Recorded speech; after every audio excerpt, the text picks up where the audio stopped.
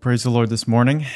And we're actually doing a series. It's a 3-part series on the Christmas gifts, the gifts that the wise men brought to Jesus, what they presented to him, those 3 gifts of gold, frankincense, and myrrh. And we're on the last part of our series.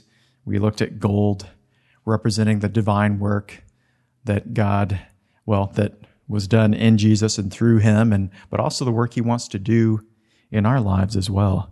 Then last week we looked at frankincense. It speaks of the gift of faith and faith operating in our lives. God wants to give us faith as a substance within us. I was just kind of considering that thought of faith, and really in light of these 3 gifts, it's kind of like the linchpin. It like joins both of them, because we already saw it in gold, because Peter talks about gold being tried in the fire, and it's precious like faith. God, the trial of our faith being more precious than gold. That God wants to work his faith within us. And we're going to see how it ties into myrrh as well. But these spices are closely linked. We looked at how they both come from, frankincense and myrrh both come from different types of trees, and you pierce the tree and the sap runs out, and then it dries and it's harvested as these spices. And we actually have some samples in a little box if you want to see what frankincense and myrrh smells like. They smell pretty good. We can see how they relate to one another, frankincense and myrrh, in the Song of Solomon. In fact, there's 2 times it talks about people coming out of the wilderness. And the first time it talks about Christ as the bridegroom coming out of the wilderness. And this is what it says in Song of Solomon 3 and verse 6. It says, "Who is this that comes out of the wilderness like pillars of smoke, perfumed with myrrh and frankincense?" These 2 spices, the bridegroom represents Christ. And here is 2 of the gifts that the wise men gave to him. And it describes him coming out of the wilderness perfumed with these fragrances. And frankincense representing faith is one of them. And so, Christ as the bridegroom, he received these gifts, but he also became these gifts. Speaking of the beautiful qualities that he displayed in his life, faith and meekness and love and righteousness and so forth. They come forth from him like a beautiful perfume. And he wants that to happen in our lives as well. But there's a second mention of him coming out of the wilderness. And this time it's the bride. And this is in Song of Solomon 8 and verse 5. It says, "Who is this that comes up from the wilderness, leaning upon her beloved?" And so now it's the bride coming out of the wilderness, and she's leaning upon her beloved. And, so he's coming up with myrrh and frankincense, and she's leaning upon him. Now, usually I think of this the other way around. My wife will wear some nice fragrances, and if I get close to her, sometimes I smell like those nice fragrances. But here it's the other way around. When we lean upon the Lord, we take those fragrances upon ourselves. And that's his work done in our lives that he desires to do. And if we allow those fragrances to be worked in us, they'll bring us out of the wilderness, and, as we lean and rely upon Jesus. One of those is faith, a life of faith. We looked at faith comes from hearing a word of God. And so we hear his little words, his still small voice, and we allow him to lead us and guide us. Faith will move mountains if we allow that seed of faith to operate in our lives. It takes us from the littlest of plants and turns us into mighty trees in his garden. And so we've seen that faith is vitally important, but what about myrrh? What does myrrh represent to us? Well, we looked last week or the week before when we started it. Last week, because we were talking about frankincense. But when you compare the Song of Solomon chapter 4 and the plants found in that portion, and then you relate it to the fruits of the Spirit In Galatians chapter 5, we see that myrrh represents meekness, the concept or the fruit of meekness. Of all of the heavenly qualities that it talks about Jesus being like, I think meekness really summarizes what he is like. In fact, he described himself in that way. In Matthew 11:28, he said, "Come unto me, all you that labor and are heavy laden, I'll give you rest. Take my yoke upon you and learn of me, for I am meek and lowly in heart, and you will find rest for your souls." I like that verse, those verses. That's the work of God in us, and that work is because of his meekness, because he is meek and lowly. And, I think we can remember the Christmas season as we are. Christ was born as the King of Kings, right? But yet he was born in a manger. And he's coming again as the Lion of Judah, but he came the first time as the Lamb. He is meek. He is lowly. And so the great King of Kings has invited us to come unto him and take a part of himself upon us, his easy and light yoke, as he talks about in Matthew 11. But the part that he wants us to know and receive from him of what he is like is that declaration, I am meek and lowly in heart. He wants us to know him in that way because that's who he is. And that's how he wants to meet us. And so, what is meekness? Well, the Greek word that's used in the New Testament for meekness is the Greek word praus. I'm probably butchering that. Praus. I don't speak Greek. But the general meaning is it means mild. It means mild. But how it was used often in Greek writings at that time was it was often used to describe animals that had been tamed. And so an animal that was tamed was considered praus or meek. Now, sometimes we can think, the Bible talks about we're supposed to be meek and stuff, but doesn't that mean we're supposed to be weak too? Like we're just kind of weaklings because we're meek. But when you consider what's a common animal that's tamed, you think of a horse, right? A horse that's been tamed and it's allowed a rider to come on it. There's nothing weak about a horse. If you've been around horses, they're kind of intimidating. It's when you stand next to them, you see all the power that they have, and then someone can take these little pieces of leather and tell it where to go. But it's because it has become meek. It's been tamed. When we're meek, it's not that we've become weak in that sense, but we've become submitted to the leading and to the working of our Master, of Jesus, to his direction. And we could become useful to him. When you think of a horse that hasn't been, it's the term is used as broken, but I don't know if that's a great term, but, tamed in that sense, they're not good for much, are they? They look nice in the corral, but you can't really use them for anything because they're not meek. I wonder how many believers there are that Jesus is looking down saying, boy, I wish I could use them. I wish, but they need that work done in their lives. Lord, help us to allow him to work his meekness in us. But, when that ability is found, as the scriptures say, a meek and quiet spirit is of great value, of great price to the Lord.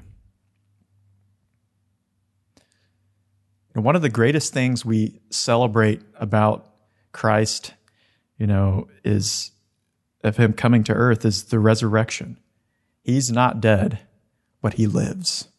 And we celebrate that. He's ascended to heaven where he ever lives to intercede for us.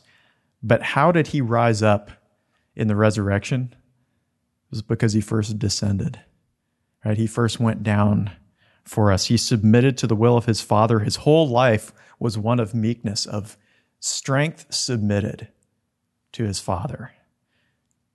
There's no limit to what Christ can do through us when we are submitted to him, because it's not our strength that really matters.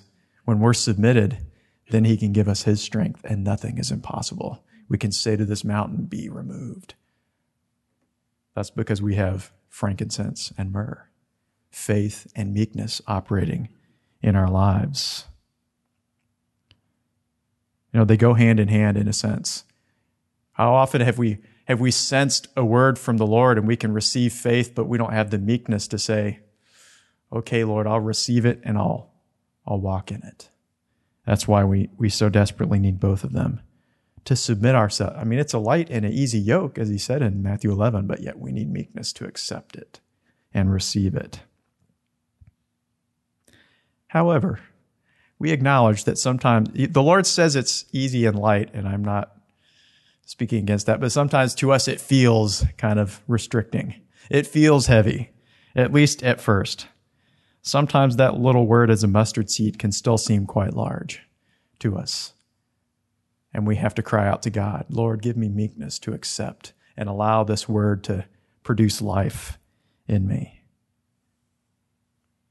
There's another verse in the Song of Solomon we can look at concerning this or regarding this. In chapter 5, there's a part where the bridegroom appears at the door of the bride. She's in there. Kind of describes how she's all warm and cozy in her house and she's ready to settle down for the night. She's just cleansed herself. But then the bridegroom comes and he calls at her door, beckoning her to come out with him into the night. And at first she hesitates. She's, how can I go outside? I'm all nice and, good where I am. I'm washed myself. How can I go out now? And then it says the bridegroom reaches out to her and her heart responds. And in Song of Solomon 5:4, it says, my beloved put his hand by the latch of the door. My heart yearned for him. I arose to open for my beloved, and my hands dripped with myrrh, my fingers with liquid myrrh on the handles of the lock. And so the Shulamite finally responds after a delay. Right? So there was a little delay there. And how often have we delayed when the Lord's calling us? But yet she finally responded. She had that struggle when she heard the beckoning of her beloved. And, sometimes his beckoning can be stretching to us when he asks us to do something that we're not used to or we're not ready to do. Maybe it's to share something with someone or to witness, to give a prophecy in church, to obey the prompting of the Spirit for something in our lives to go in a new way. How do we do it? But I think verse 5 kind of gives us the key in responding. How did the Shulamite respond? Is she said, or it says of her, my hands dripped with myrrh. It was just the meekness of Christ that allowed her to respond and go out, and she went out into the night. Now, she didn't have an easy time because, the bridegroom, it talks about how he went off and left her because she didn't respond, and she had to go through the night for a season and learn some lessons. That's a study in itself. But yet, she was able to go out there because her hands dripped with meekness, with myrrh. God often operates in this way in our lives, because a lot of the times his word is challenging to us. His word is stretching. His word wants to stretch, as it says in Isaiah, stretch forth our curtains and our tents and enlarge us. Well, the enlargement process is not always fun, but yet God brings new life through it. Sometimes things can be going so well and fine at one point, then it's as if out of the blue, God's asking us to do something or asking something of us or to go through something. And I was just thinking of Queen Esther. She was doing so well at one point. When you consider her life, God chose her, made her queen. She had her palace and servants and everything was going so well till one day she saw her uncle Mordecai out mourning outside the gate. And he told her what was happening, that wicked Haman was planning to kill the Jews. And then Mordecai laid something on her she wasn't ready for. You need to go into the court of the king and ask him for the life of your people. Now that caused her to pause for a second, because when you read the story of Esther, you realize that anyone who went into the court uninvited would be instantly put to death unless the king stretched forth his scepter.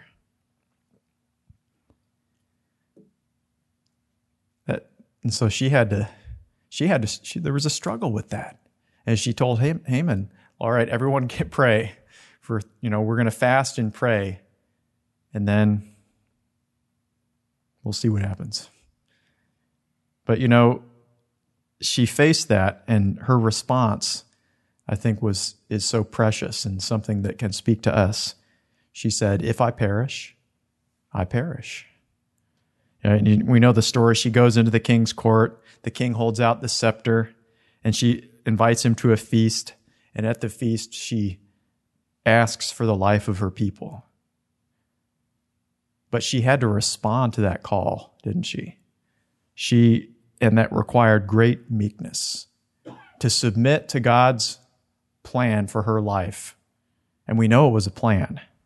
All right, we're going to read about that in a verse here in a moment. But, she had to respond to that, to God's plan, and follow the exact steps in a very difficult situation. Yet that's what she's known for today. That's what we know about Esther. And if you ask someone about Esther, she saved the life of her people because she went into the presence of the king. That will define her for all eternity. Also, because of her uncle Mordecai's words to her. That's something that I often think about with Esther.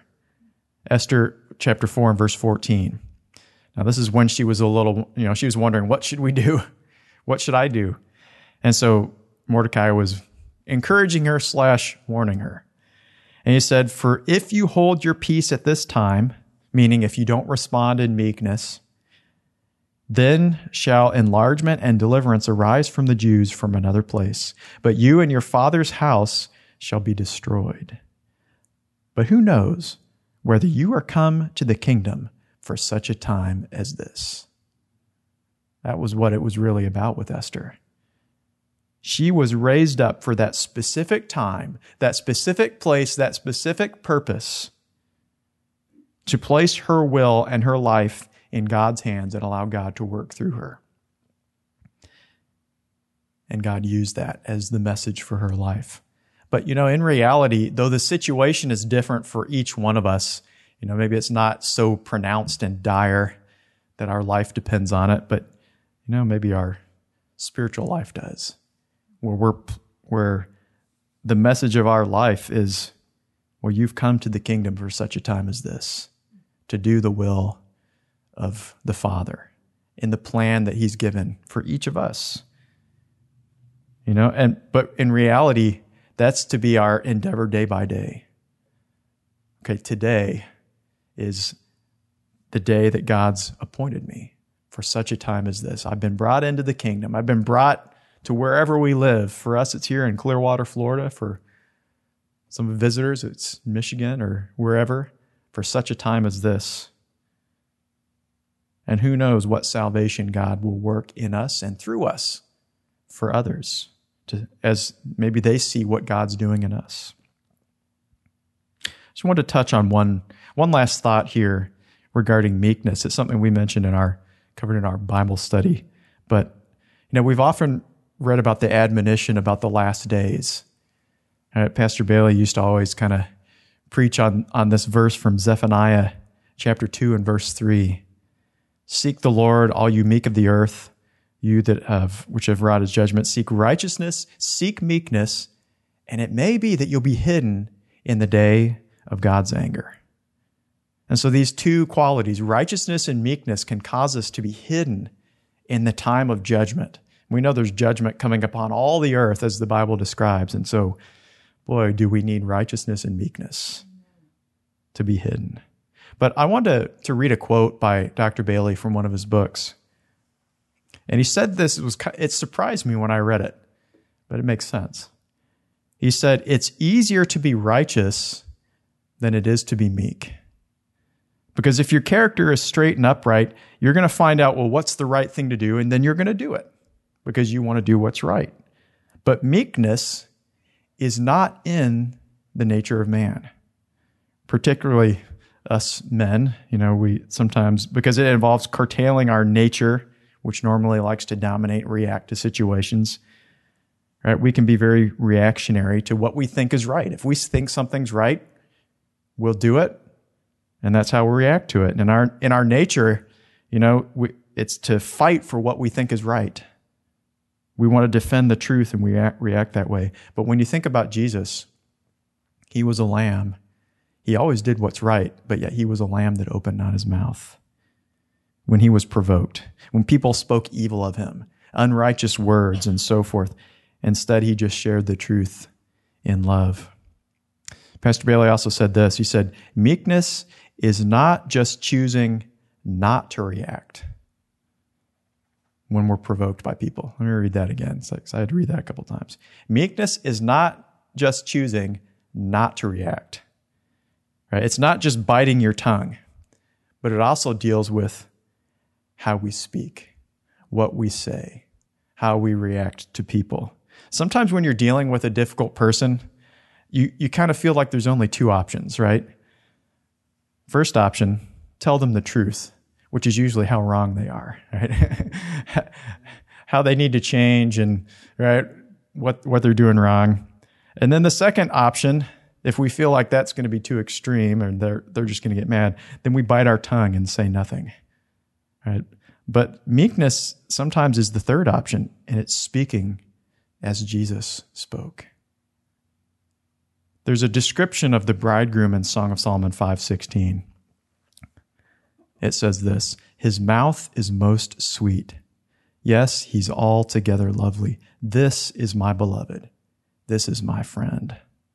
His mouth is most sweet. He's altogether lovely. When you are going through a trial, have you ever noticed what happens to your sweetness level? Does it go up or does it go down? I can speak that from experience, unfortunately, that sometimes mine goes down, right? And sometimes your words can tend to have more of a bite to them, right? We have that expression, your head getting bitten off. Sometimes you can be tempted to do that. But God wants to remedy that through meekness. It's a divine aspect. And I'm not talking about something where we just be nice. This is something that's from heaven. It's a part of the divine character of Christ that we have to ask for and cry out for. Lord, give me your meekness to relate rightly to you and relate rightly to others. But, meekness is related to this thought of sweetness, how we relate to other people. I was just surveying some of the words of Jesus on the cross. I'll close with this thought here. But, when Jesus was on the cross, all people did was mock him. They just said terrible things about him. Come down off that cross if you're that powerful, if you're really the Son of God. At one point, even the two thieves next to him who are being crucified themselves, it says they cast the same in his teeth. But what did Jesus say? What came out of his mouth? Well, I'll just consider these three things he said. Luke 23:34, Father, forgive them, for they know not what they do. They were mocking him, but he expressed concern for their eternity. Then to one of the other thieves, once he realized who Christ was, in Luke 23:43, he says, Jesus said to him, truly in this day you will be with me in paradise. He gave, at his worst and most difficult moment, he gave opportunity for repentance for the one who was crucified with him. Then one last thought. This is in John 19, verse 26. I'm going to read from the New Living Translation. It says, when Jesus saw his mother standing there beside the disciple he loved, he said, dear woman, here is your son. And he said to his disciple, here's your mother. And from then on, this disciple took her into his home. One of the last things Jesus did on this earth was a concern for his mother and put him into the care of that apostle there, a disciple. And so here is the ultimate picture of Christ. Probably the most bitter experience in human history, because he was not just being crucified, but he had the weight of our sin upon him. And his words were only sweet. And that's why he wants to be known as the one who is meek and lowly of heart. And if we'll come to him, he'll give rest to our souls, because that's who he is. And you know what? That's what we need to be hidden. Isn't that kind of an amazing thought? If we need meekness, that means we have to walk in the way of Christ. We need that meekness to accept our situations as from God, but it goes further than that in the example of Christ, not just accepting the situation, but flowing in his sweetness. And that's the ultimate example. Everyone really, when it comes down to it, what we really desire from someone else is a sweet response when we come to them. That's what people desire. And that's what Christ gave as the example for us, even to his enemies. We know what he said to us on the Sermon on the Mount: love our enemies. Doesn't that give you kind of a new picture of being hidden in the last days? Lord, I need your meekness. I need it a lot more than I have now, because my sweetness level it's still going down, and I need that to go up, Lord. And so we have these wonderful picture of these three gifts that the wise men gave to the Lord, of gold, frankincense, and myrrh. They were kingly gifts. Each of them was very valuable, even monetarily. But they represent what Jesus was really like and how he gave himself to us. But also, they represent how we can become like him, and we can give ourselves to him as we become a living sacrifice. As gold, allowing his nature to be worked within us. Frankincense, living that life of faith, responding by faith, even when we're tried in the fire. And myrrh, receiving that easy and light yoke of a meek and quiet spirit, which is in God's sight of great value. Because we've developed his spirit and his response in each situation, and because we've come out of the wilderness leaning upon our beloved. Father, we just thank you for giving us the gift of your Son. Oh, Jesus, we thank you for how you walked upon this earth and the example you set for us. And Lord, we just cry out to you, Lord, as you came as a gift for us. There's so many things, Lord, we can see that you gave to us, not just of salvation, but of, Lord, of faith, Lord, of meekness, O God, of righteousness. Lord, we pray that we might receive these gifts, and Lord, that you would work within our lives and our hearts, and you'd transform us. Lord, even for meekness, we want to be hidden in this day, in the days to come. Lord, we pray for your meekness to be worked and developed in our lives, Lord. And we cry out to you, Lord, give us your meekness. Lord, cause these gifts to be developed within us, we ask. Lord, and we just thank you. We give you all the praise and honor and glory because you are our King of Kings and Lord of Lords. And we bless you in Jesus' name. Amen. Amen. God bless you.